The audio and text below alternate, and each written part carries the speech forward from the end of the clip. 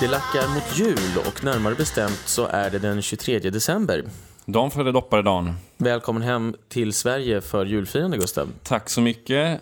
Zigenarna var kvar på gatan i Stockholm nu också. Ingenting händer. Alla ska med. Så allt är som vanligt. Alla ska med. Men däremot blev jag positivt överraskad över att det var fint väder i alla fall. För det kan ju politikerna inte förstöra. Nej, det går inte. Så att det var nästan lite vårkänsla när jag landade i Stockholm. Ja, det var friskt utan att det var krispigt kallt. Ja. Så kan man sammanfatta det. Så att det fanns en förhoppning, det fanns en positiv känsla i luften. Ja. Och så är det ju även så att nu går vi mot ljusare tider igen. Ja, just det. Så det är skönt, det har ju vänt. Det var ju midvinter häromdagen. Just det. Så vi går mot ljusare tider vädermässigt i alla fall. Men vad vi inte går mot ljusare tider är i Europa och i Sverige. Är det inte mycket som talar för det just nu i alla fall? Nej, och vi hoppar väl direkt på den väldigt mörka händelse som inträffade i Berlin för några dagar sedan.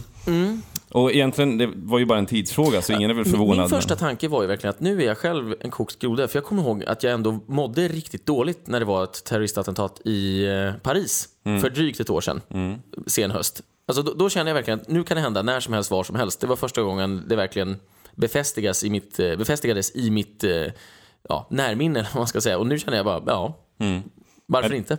Det var ju så redan lite med Belgien i mars. Och sen var det ju en hel våg av terrordåd i somras, i juli. Rivieran där. Ja, och sen flera terrordåd i Tyskland också då. Ja. Och sen var det ju lugnt, förhållandevis lugnt i alla fall. Det var väl säkert en del mindre terrordåd som man inte hörde om. Och sen är det ett större terrordåd nu igen. Bestialiskt och barbariskt. Ja. Och jag känner väl så här också att... Han är inte fångad än. Nej, han är inte det. Han är på fri fot.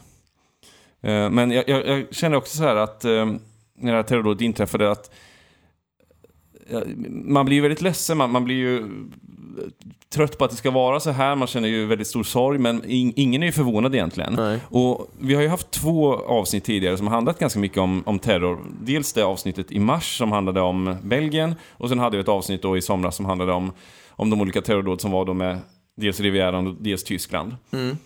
Men där sa vi ju i båda de avsnitten att det kommer att hända snart igen. Ja.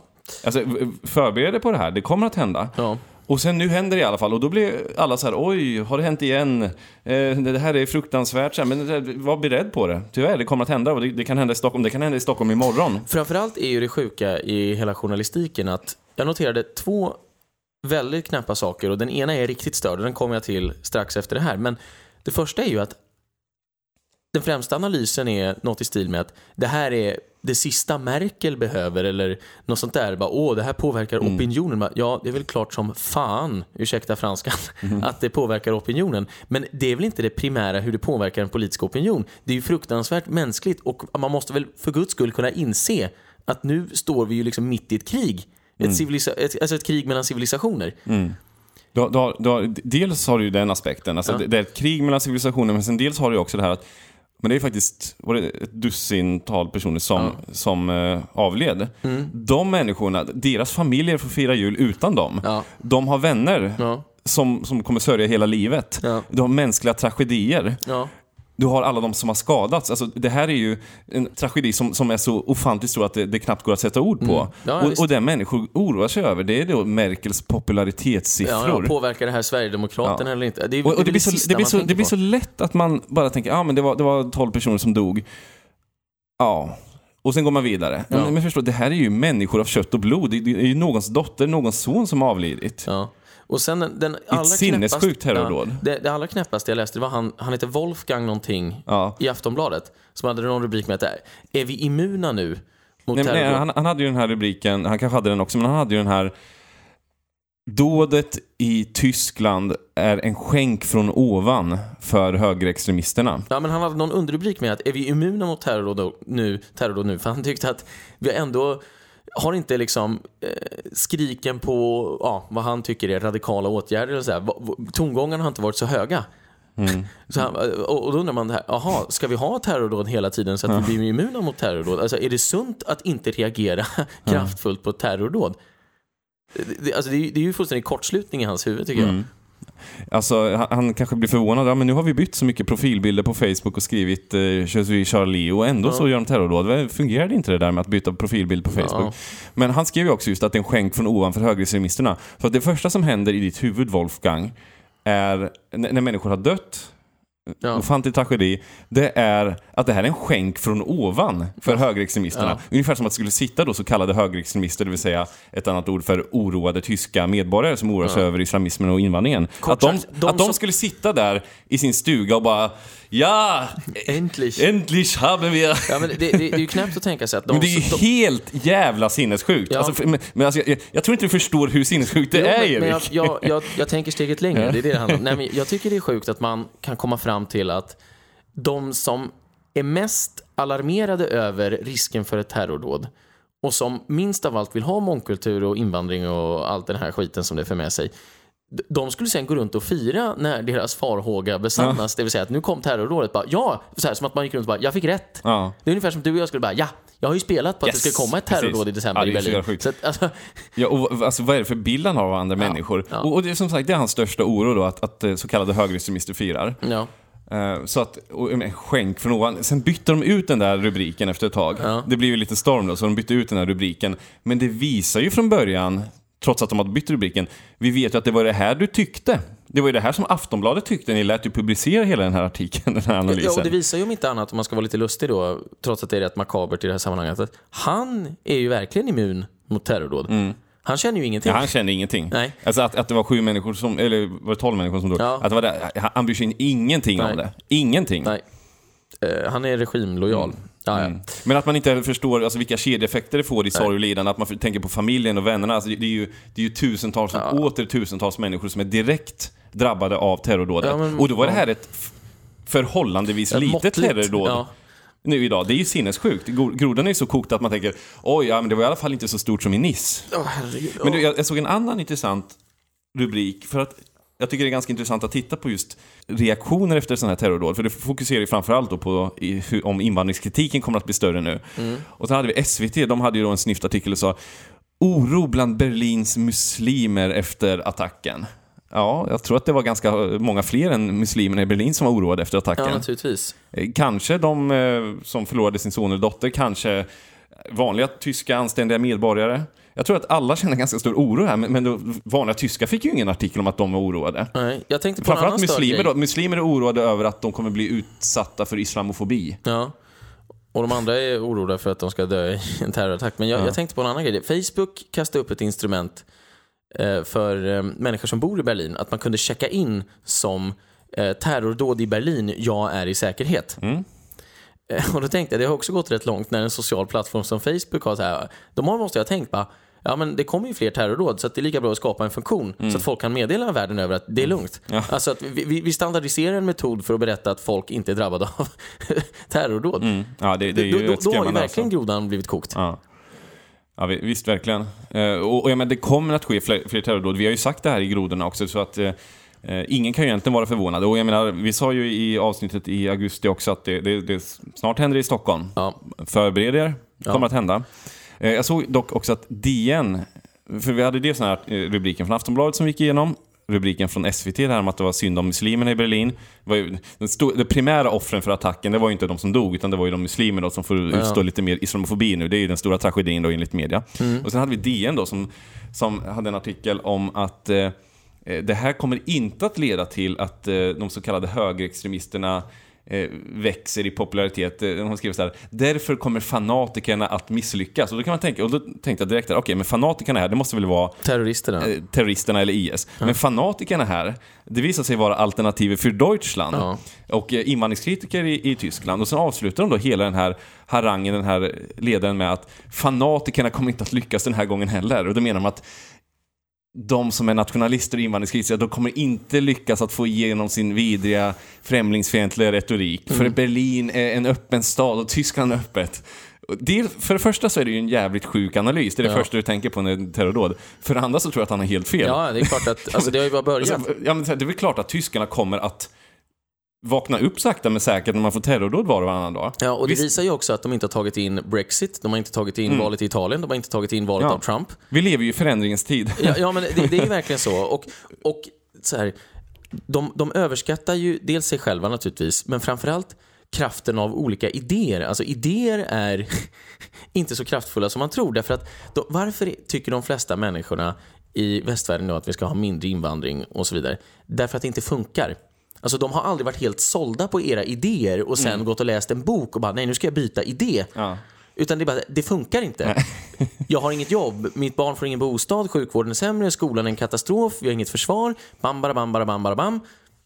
Nu gjorde jag det igen, du anmärkte tidigare på att jag säger bam, nu säger jag det igen, bam.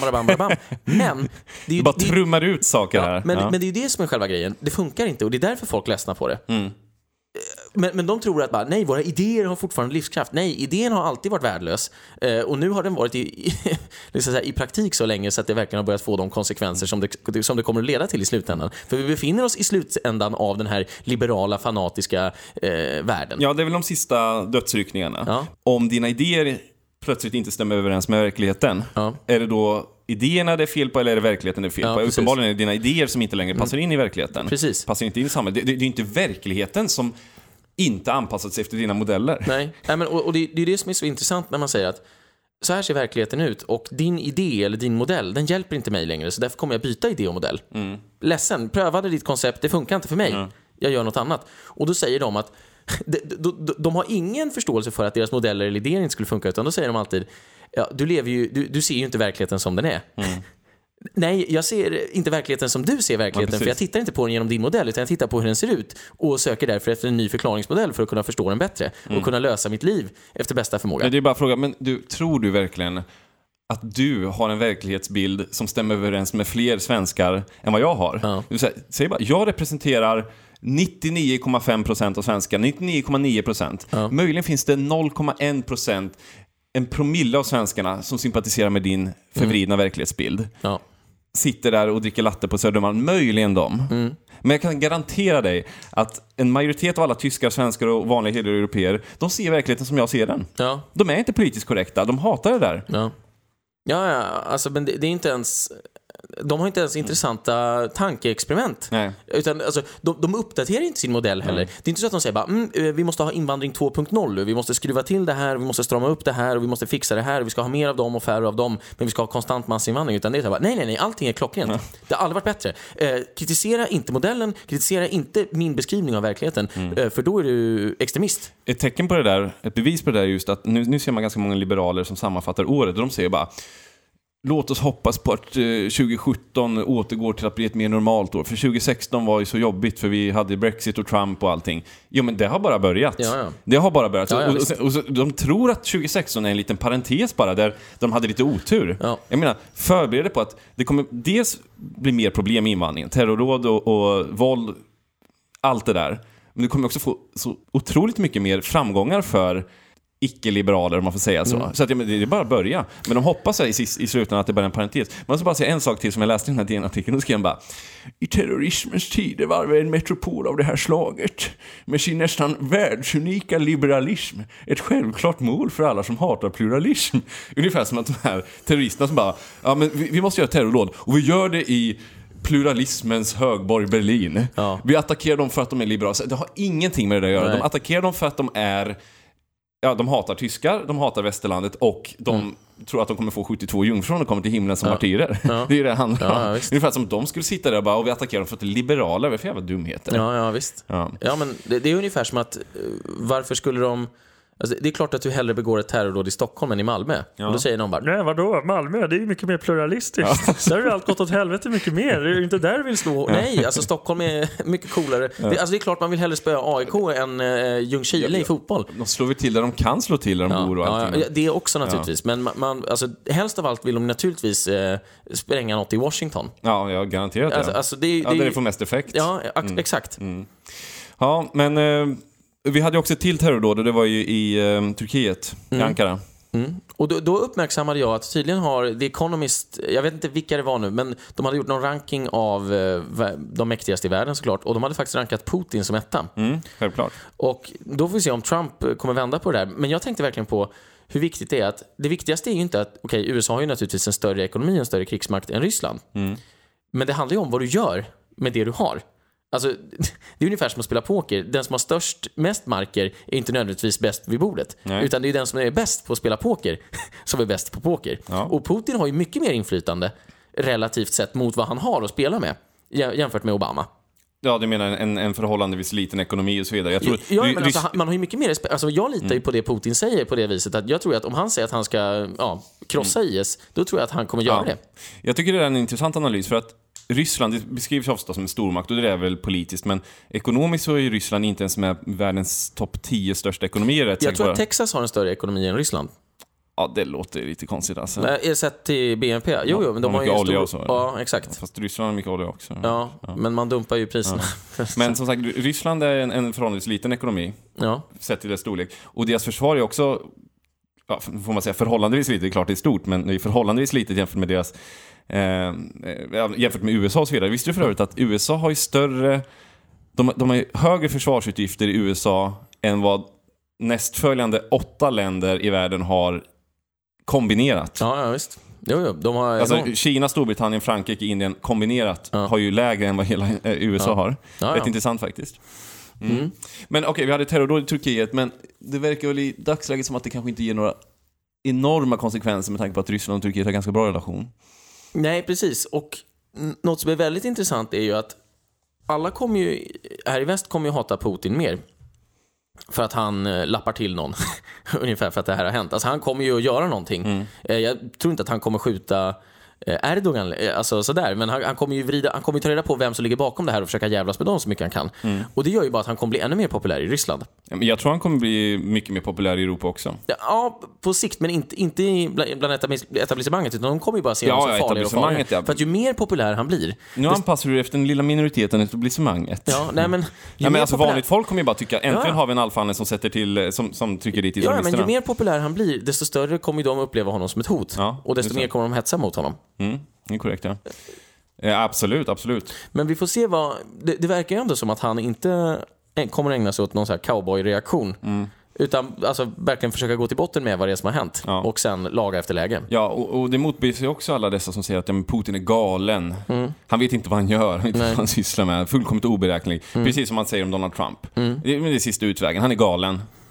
Ja. Men man körde det där. Ska vi verkligen ha Donald Trump som president och låta honom få trycka på knappen till kärnvapen? Ungefär som att han helt plötsligt bara skulle trycka iväg kärnvapen. Vi har en liten knapp här som du trycker på. Ja. Ta in knappen, jag vill trycka. Det är sinnessjukt alltså. Är det någon som tror på det här? Ja, men man undrar ju. Alltså... Och sen läste jag Anders Lindberg i Aftonbladet som skrev: ryssarna kan hacka det svenska riksdagsvalet 2018. Alltså, är du frisk? Du har ju för fan hemma på psyket. Ja. Och hur fan hackar man ett riksdagsval? Ja. Alltså, blir jag hackad? Det är ju för fan papper och penna som gäller i Sverige. Är det alltid så att när folk inte håller med dig så är det KGB som ligger bakom? Ja, men det var ju det. För då sa de att ryssarna har hackat det amerikanska valet. Ryssarna kommer att hacka det franska valet, det vill säga om Marine Le Pen blir väldigt stor så är det hacker. Det tyska valet kommer hackas i Ryssland och så är det svenska riksdagsvalet. Ja. Men alla val som går bra, de är inte hackade. Så varför i helvete skulle Ryssland bara hacka dem? Då skulle de väl hacka varenda val. Ja, men så här, då är inte friska människor det här. Alltså, de är ju hemma på psyket. Österrikarna lyckades utestänga den ryska hackningen och därför vann van der Bellen. Ja, men så här, hör hur sjuka de är verkligen. Ja, men det är sjukt. Nu säger jag sjukt igen, men det är ju sjukt. Men man förundras. Jag har börjat läsa lite mer nyheter nu när jag skaffat Twitter och det är rätt jobbigt alltså. Ja. Tär det på dig? Det stänker ju fram hela tiden alla imbecila reaktioner på allting. Imbecil heter det. Ja, men jag använder min licensia poetika här bara för att sätta lite extra touch. Snygg kontring. Förstod inte ens hälften av vad du sa. Ping-pong. Nej, men den licens man har den rätt man har som artist eller konstnär att svänga till det. Ja, okej. Du menar att man frångår de regler som finns? Ja, men man kan göra det när man diktar och sådär. Ja. Hugga av ett ord i förtid. Just det. Smart. Ja. För folk frågar bara, hur fan ser det ut idag? Va? Det är medvetet. Ja, exakt. Jag använder min licensia poetika. Okej, snyggt. Tack. Jag ville bara säga, du är inte ensam om att bära denna längtan.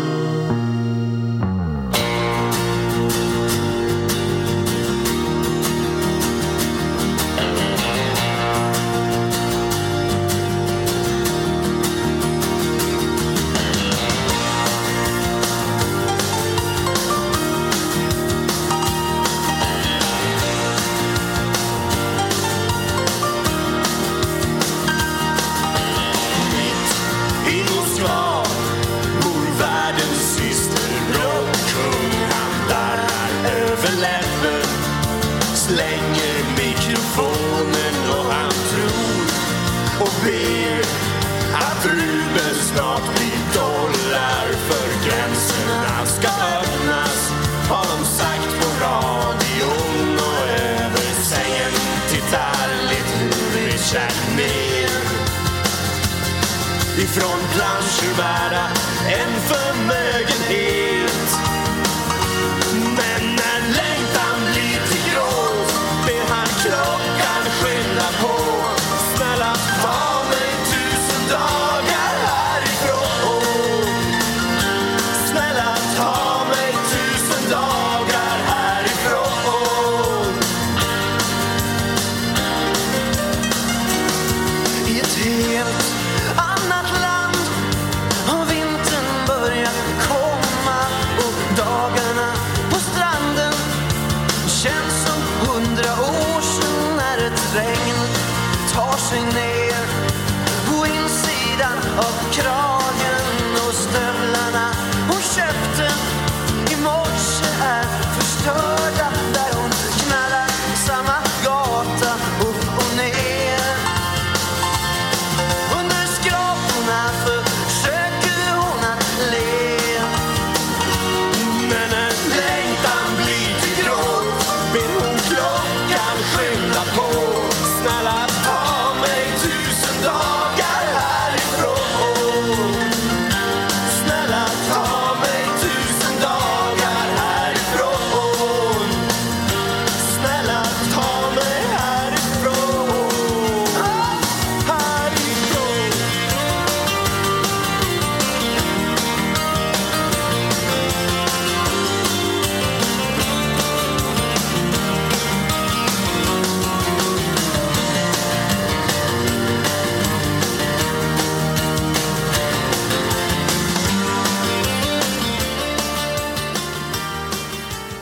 Vi lyssnade på Perssons Pack tillsammans med legenden Jakob Hellman som sjöng 1000 dagar härifrån. Bra skit. Vi ska också hoppa till ett nytt ämne, och igår så kom ju besked i tvisten mellan Sara Skyttedal och Dagens Nyheter. Just det. Sara Skyttedal vann. Ska du briefa? 10 000 kronor, hon ville ha 28 000 kronor. Hon blev så att säga då utsatt för att DN snodde hennes privata bilder på Facebook och publicerade. Hon stämde DN. Vad hände sen?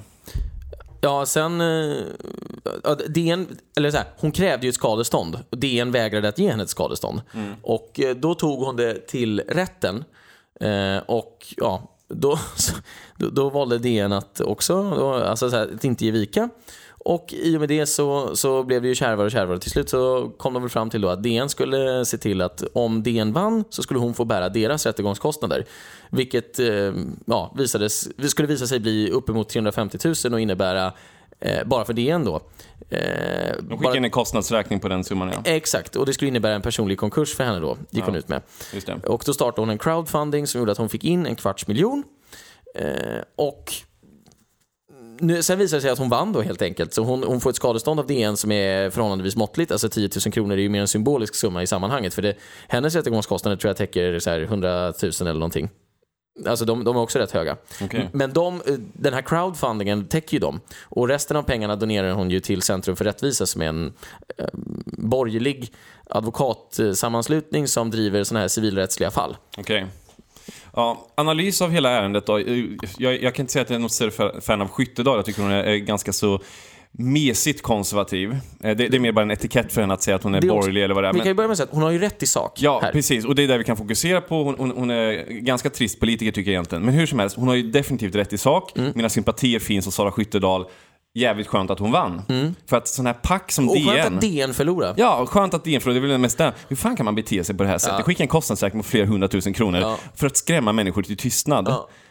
Men jag undrar ju... Nu ska jag säga, jättebra att du tog striden och vann, Sara. Grattis, stöttar dig.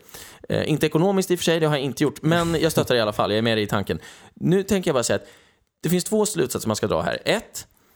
Det här gör inte att Sara Skyttedal är en skickligare politiker. Bara för att hon får mycket exponering.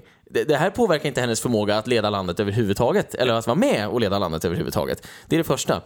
Men det andra som jag tycker är jäkligt märkligt är att en massa profiler medieprofiler då i Sverige har ju gått ut och sagt att det här är så fruktansvärt, vi måste stötta Sara och sådär.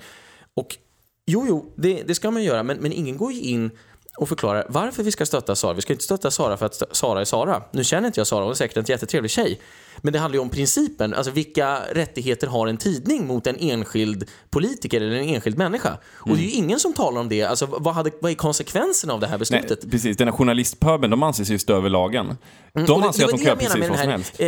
Den här sjuka individualistiska journalistiken, att allting handlar ju om en enskild person, inte i bemärkelsen vad innebär det här på sikt för andra enskilda personer, utan alla behandlas ju som separata, isolerade enskilda fall. Hur mår Sara nu? Vågar hon lägga upp fler bilder? Ja, men vågar någon lägga upp bilder om DN får rätt? Det är väl det som är den stora frågan principiellt. Och det perspektivet lyfter ju ingen fram. Jag förstår. Och det tycker jag är jäkligt märkligt. Så att det blir som en egen värld där politiker och media slåss mot varandra. Yes, nu vågar Sara Skyttedal lägga upp fler bilder. Ja, men det är väl framförallt att alla kan våga lägga upp bilder utan att DN tattar dem, som är huvudpoängen här. Men jag måste bara fråga dig, varför gör DN detta? Alltså det har ju ändå blivit lite av ett drev mot DN, får man säga. Och sympatierna finns ju till 99,9% hos Skyttedal. Och så har vi Peter Wolodarski, den jubelidioten Peter Wolodarski. Som inte har rätt någonsin och som skriver grunda texter såväl politiskt, analysmässigt och framförallt rent språkligt. Ja. Det är helt urvattnat. Och hans favoritord är komprometterande. Jag avskyr politiska kommentatorer som använder begreppet komprometterande. För det är bara, nu vill jag låta avancerad, jag har inget riktigt att säga, och det är bara ett annat ord för problematiskt. Och vad är det som är problematiskt? Vad är det du finner komprometterande med det, Erik? Exakt. Jag finner att komprometationen, eller vad säger man? Jag har ingen aning. Gör du en sån där piruett igen som du nämnde? nämnde? En licentia poetica. Nej, jag bara vill använda det ordet i substantiv form, men jag vet inte vad det heter.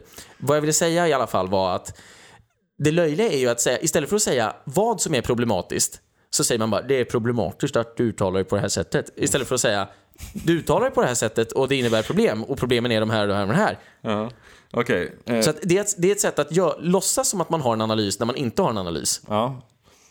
Men jag ser också problemen. Ja, jag ser vad problemen är. Vad är problemen? Vad ser du dem? Ta fram, liksom. Det är alltså jag bara, invandringen är jättebra, men jag ser vissa problem. Okej, vad är problemen? Är det att det kostar för mycket? Nej, det kostar faktiskt ingenting. Är det antal människor som kommer? Nej, det är det heller inte. Är det kriminaliteten? Nej, men vad fan är problemen då? Bara, det finns problem. Men nu kan inte jag gå in på några enskilda exempel. Nej. Men åter till Wolodarski. Varför ägnar han sig åt den här typen av maffiaverksamhet? Dels så är han ju del av den här korrumperade medieeliten. Och är naturligtvis lite kränkt över att någon vågar ifrågasätta hans rätt att göra precis vad han vill.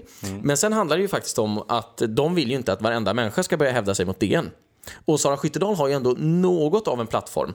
Hon kunde ju ändå dra igång en crowdfunding för att folk visste vem hon var. Så hon skulle ju få exponering. Och det fick hon ju också, hon fick in 250 000. Men DN vill ju ändå visa att okej, om du tar strid med oss så kommer vi att gå till rätten med det här. Så man vill skrämma vanliga medborgare och få dem att hålla käften? Absolut. Som inte kan crowdfunda? Och det tror jag egentligen är huvudskälet. Att man vill visa att okej, det spelar ingen roll om du har rätt. Vi gör som vi vill och vi har råd. Men man har väl lyckats med det också. Trots att man förlorade så har man väl visat till vanliga medborgare att man är beredd att gå precis hur långt som helst för att få sin vilja igenom. Dels det, och sen tycker jag det är komprometterande att inga sådana här människor som figurerar i den politiska debatten eller mediesvängen generellt säger att med tanke på att DN använder sig av sådana här metoder för att klämma åt någon, så vill jag uppmana till en bojkott av DN. Varför säger inte folk att en tidning som är så här stor borde kunna ägna sig åt viktigare saker än det här? Ni borde kunna leva i kraft av er goda journalistik. Men istället så satsar ni på att klämma åt enskilda medborgare, och det gör att jag inte har något förtroende för er, och jag uppmanar alla att sluta läsa Dagens Nyheter. Det borde vara den slutsatsen. Varför går ingen tung opinionsbildare ut och säger det här? Ja, jag fattar inte heller det. Och dessutom så säger man, det vore självmord. Nej, det vore inte alls ett självmord. Det vore ett självförverkligande. Därför att då skulle du ställa dig själv i paritet med DN. Tänk om Marcus Oskarsson skulle bara, och därför tycker jag att ingen ska läsa DN mer. Då skulle han bli ännu större. För då skulle jag säga, Marcus Oskarsson, jag kan ta mig an DN. Och välj själva. Folk har ju redan börjat bojkotta DN. Som vi sa i något avsnitt. Absolut. De har gått från 900 000 till 600 000 läsare. Jag undrar, vilka är dessa 600 000 människor som läser DN? Finns det verkligen 600 000 idioter men det är också, i det här landet? Alltså, det är inte svårt, för att det skulle man kunna säga att det är lite maffiametoder de håller på med. Men sen skulle man också kunna säga att eftersom DN uttalat ägnar sig åt agendasättande journalistik, så kan jag inte lita på vad de skriver. Och därför kan inte jag använda DN som verktyg i min egen journalistik eller i min egen opinionsbildning. Alltså, man ska säga så här. Ni kan kalla det agendasättande journalistik. Det ni sysslar med, det är uppfostrande journalistik. Ja, men folk vill inte bli uppfostrade. Nej. Hur vi ska leva våra liv, vad vi ska tycka, vilka ord vi får använda, vilka ord vi inte får använda. Nej. Vi vill leva våra liv som vi har levt dem. Och det är komprometterande att ni håller på med det här. Men alltså, hur kan det finnas 600 000 personer som vill bli uppfostrade av DN? Ja, det krävs för att man har läst... Hur kan det finnas 600 000 personer som varje morgon sätter sig och läser så här ska jag agera för att Peter Wolodarski ska tycka att jag är en bra medborgare? Det är ju för fan sjukt. Vit, svensk, heterosexuell man, 53 år gammal, bor på Kungsholmen, har läst antropologi, har odlat ett skägg som är grått för att han vill känna sig ung och fräsch, vilket är en contradictio in adjecto, men i alla fall. Och så har han en dotter som läser sociologi. Han läser Dagens Nyheter och så bekymrar han sig över den ökande populismen i västvärlden. Och bara, jag var ju faktiskt i Iran innan revolutionen och det var ju fantastiskt. Ja, men det är inte fantastiskt längre. Det är det som är själva grejen. Det är bara in i ditt huvud Teheran är fantastiskt. När jag hör DN-läsare, då kommer jag tänka på den här personen som jag inte har träffat, men som du nämnde var far till någon du gjorde läxhjälp för. Och som sa att enda sättet att komma till bukt med problemen på arbetsmarknaden, det är ju faktiskt att man får en lönesänkning i samhället. Så man får in folk på arbetsmarknaden. Det går inte att ha det här höga löneläget. Och sen när hans dotters kompisar har fått slava på en restaurang för, vad var det, 25-30 kronor i timmen, eller det var helt vansinnigt, så säger han, hur kan folk acceptera det här? Det är helt sjukt. Och då undrar man så här, det är den äkta DN-läsaren. Komplett blåst i huvudet. Ja, men det är som min kompis Victor skulle sagt, helt slut. Ja, men det är det här NIMBY-fenomenet. Men också det här, men andra ska såklart jobba för 25 kronor. Men vem börjar vi med? Din egen dotter. Du kan själv jobba för 25 spänn i timmen. Exakt. Du sa ju att det är enda sättet att få in folk på arbetsmarknaden. Ja, visst. Jävla idiot alltså. Ja, fan vad korkat. Ja. Men det där känns som en riktig DN-läsare. Ja, men så är det nog. Det är nog mycket Dagens Nyheter där. Ja. Okej, men vi gratulerar Sara Skyttedal. Du lyssnar ju på det här, Sara, så att vi vet att du gick in och lyssnade på avsnittet när du såg att ditt namn dök upp i Twitterflödet. Keep on, keep it on. Grandios självbild. Ja. Men från det ena till det andra.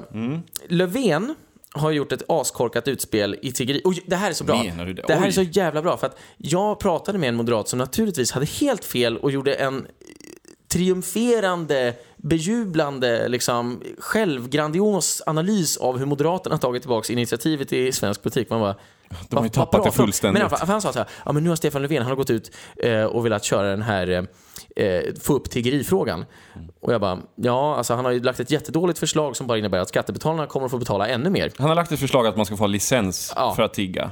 Så jävla korkat. Men vi vill inte ha tiggare. Men det här visar också, varken med eller utan licens. Exakt, hur svårt ska det vara? Det här är intressant, för nu kan jag verkligen ge er primetime inblick i den nymoderata hjärnan och hur den fungerar.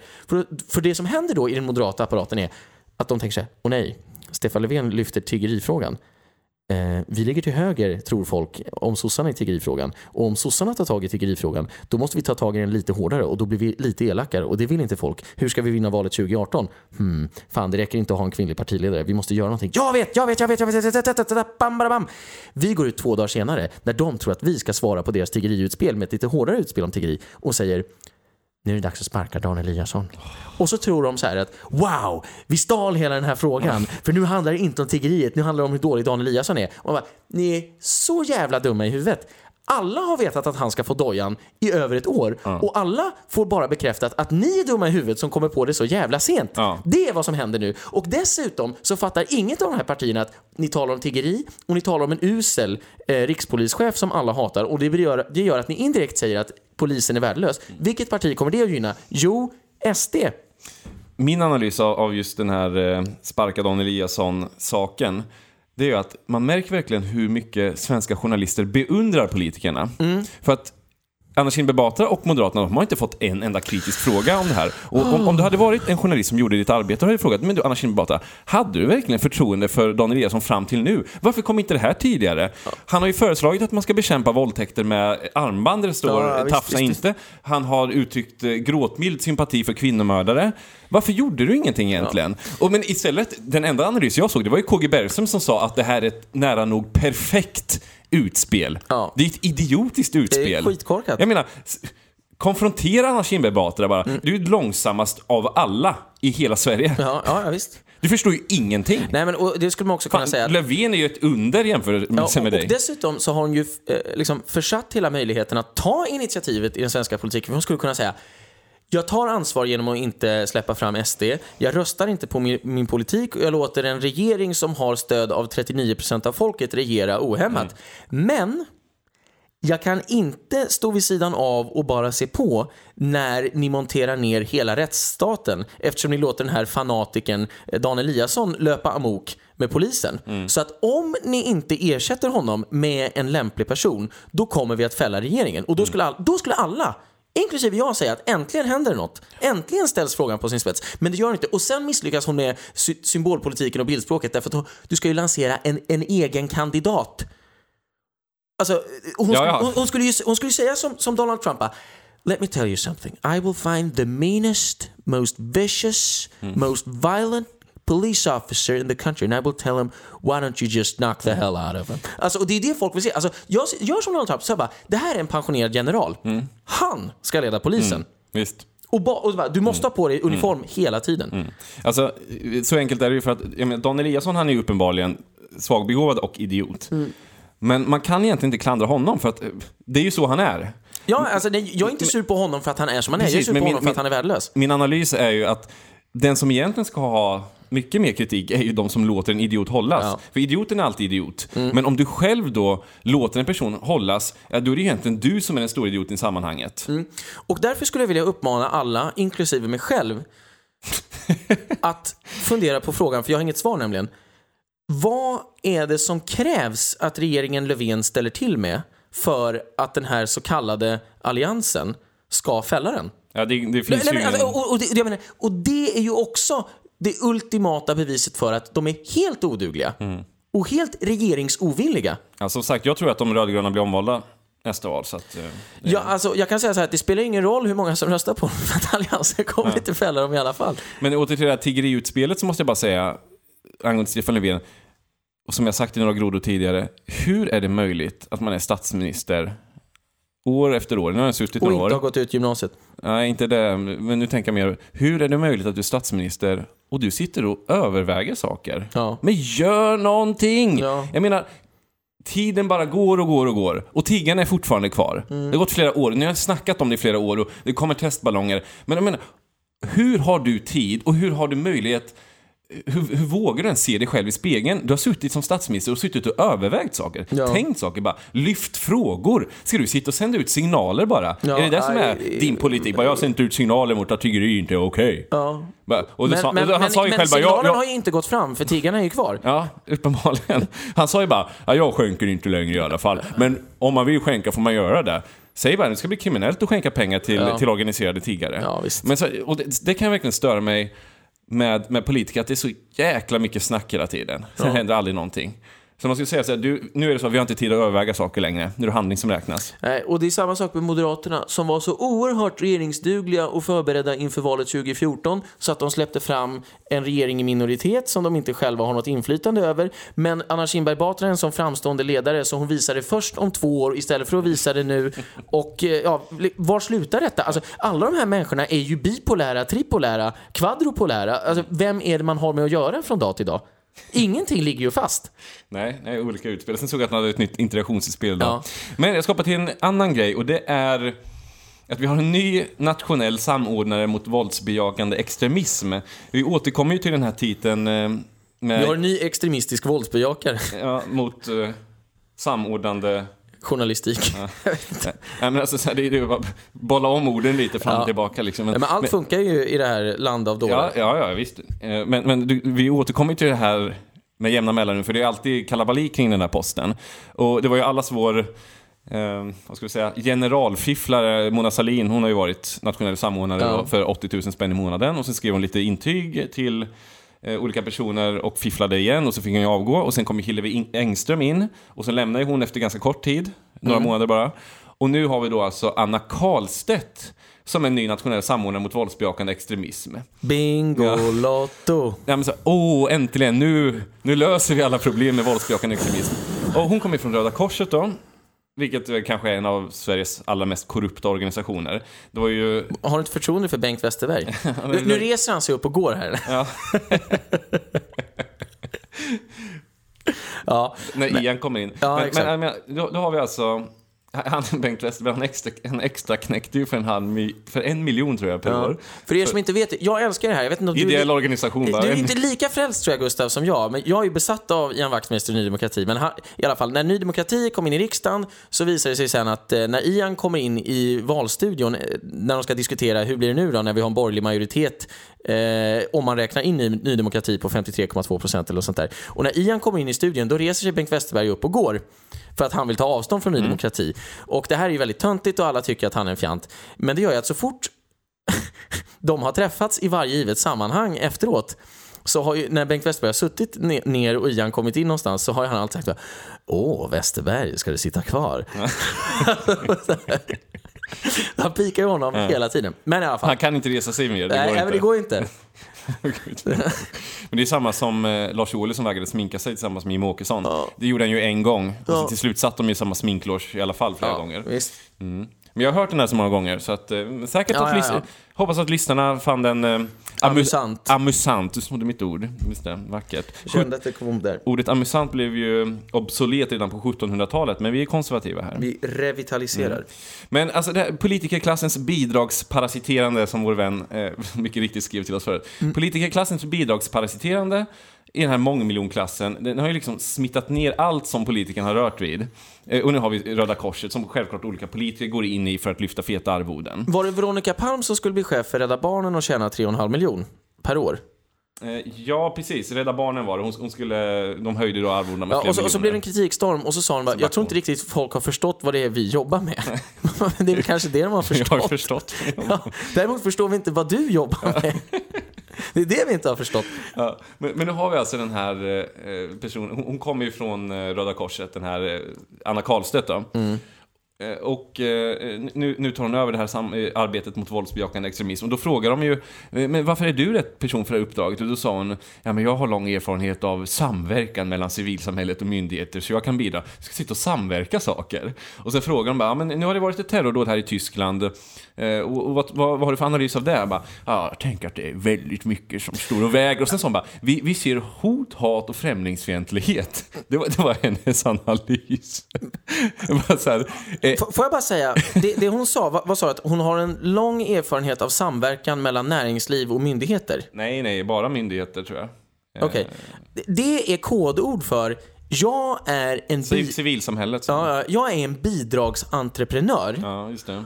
Och jag tillhör de här helt oviktiga människorna i det här gränslandet mellan, den här gråzonen mellan civilsamhälle och offentlig sektor, som pratar med helt andra men också lika oviktiga människor i offentlig sektor. Jag anordnar konferenser för de självutnämnda idioterna. Ja. Alltså så här, som tycker att de är bäst. Ja, men det är ungefär som så här, nu ordnar vi en konferens för några feminister i Sverige som får prata med några män i Tanzania. Och så säger vi efteråt att nu har vi skrivit en rapport och det betyder oerhört mycket. Och om vi bara håller i det här långsiktigt så kommer vi verkligen kunna tälja guld med pennkniv till slut. Helt efterblivet. Vi använder ord som sinnessjukt, sjukt, makabert och efterblivet hela tiden. Men det räcker inte. Jag finner inga andra sätt att uttrycka mig. Jag tycker det är alldeles för milt egentligen, men jag kommer inte på bättre. Men jag vill hitta nya, så att säga, vi faller in i de nya där termer och begrepp från svensk psykvård alla 40, 50, 60-tal. Ja, precis. Vi måste debil. Ja, exakt. Men hur som helst, nu kommer jag också på att men den här nationella samordnaren mot extremistisk, våldsbejakande extremistisk samordnings, allt det där. den har inte riktigt funkat så bra, så vi måste flytta den till en ny myndighet, för den har legat på någon myndighet. Och då kommer jag på att men vi flyttar den här till Myndigheten för samhällsskydd och beredskap, så löser det nog allting. Och plötsligt ska då och nu är vi oerhört beredda på det här med extremismen. Nu är vi beredda på våldsbejakande extremism. Är det här en del av vårt samhällsskydd? Jag tror att den här Myndigheten för samhällsskydd och beredskap, de ska ju egentligen syssla med om det blir kris i elförsörjningen eller vattenförsörjningen eller terrordåd eller liknande. Nu tror jag visserligen inte att de har någon koll på det heller. Men de ska plötsligt är det liksom att du ska vara ute och fika med islamister i förorten. Det är en del av vårt samhällsskydd. Ja, och sen ska jag säga att det är ju så att lägger man ett ruttet äpple i en korg med färska äpplen, så blir alla äpplen dåliga ganska fort. Ja, men de tänker att det där ruttna äpplet blir färskt. Ja, men nu kan jag säga att jag vet ingenting om hur väl den här myndigheten för samhällsberedskap funkar.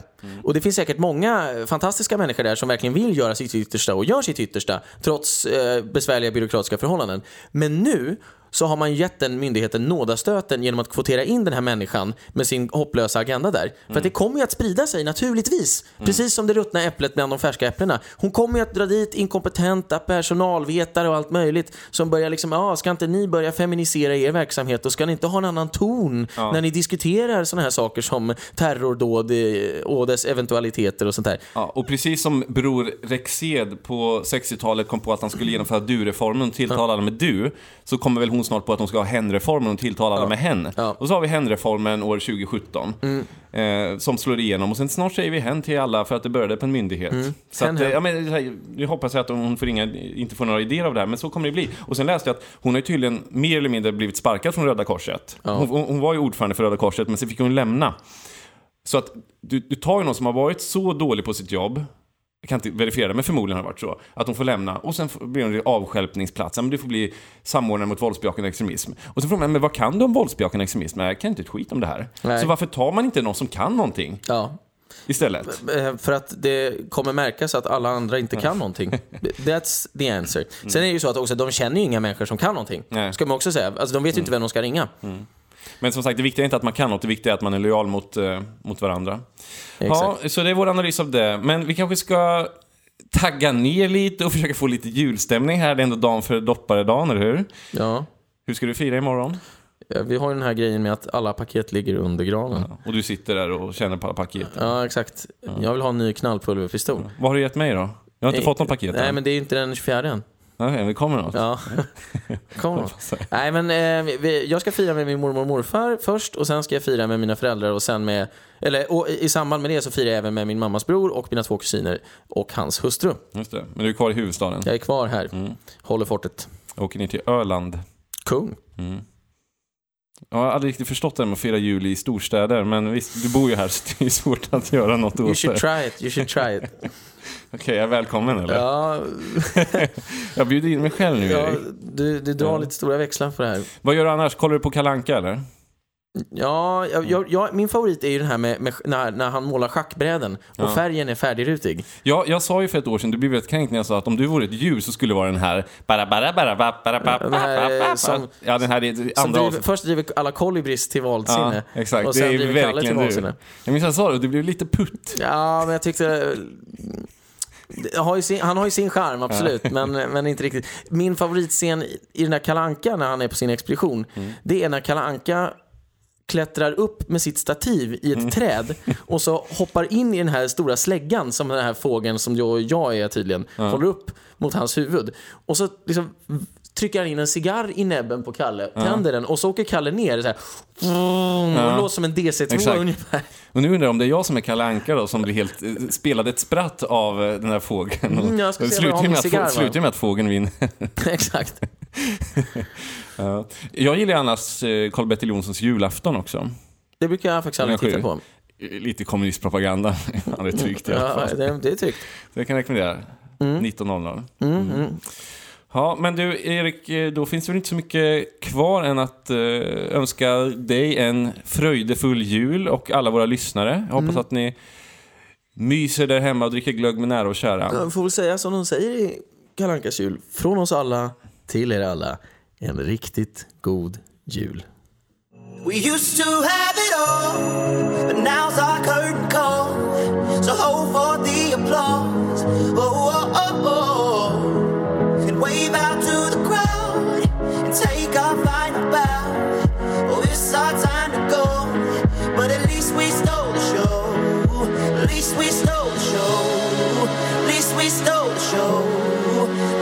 stole the show. At least we stole the show.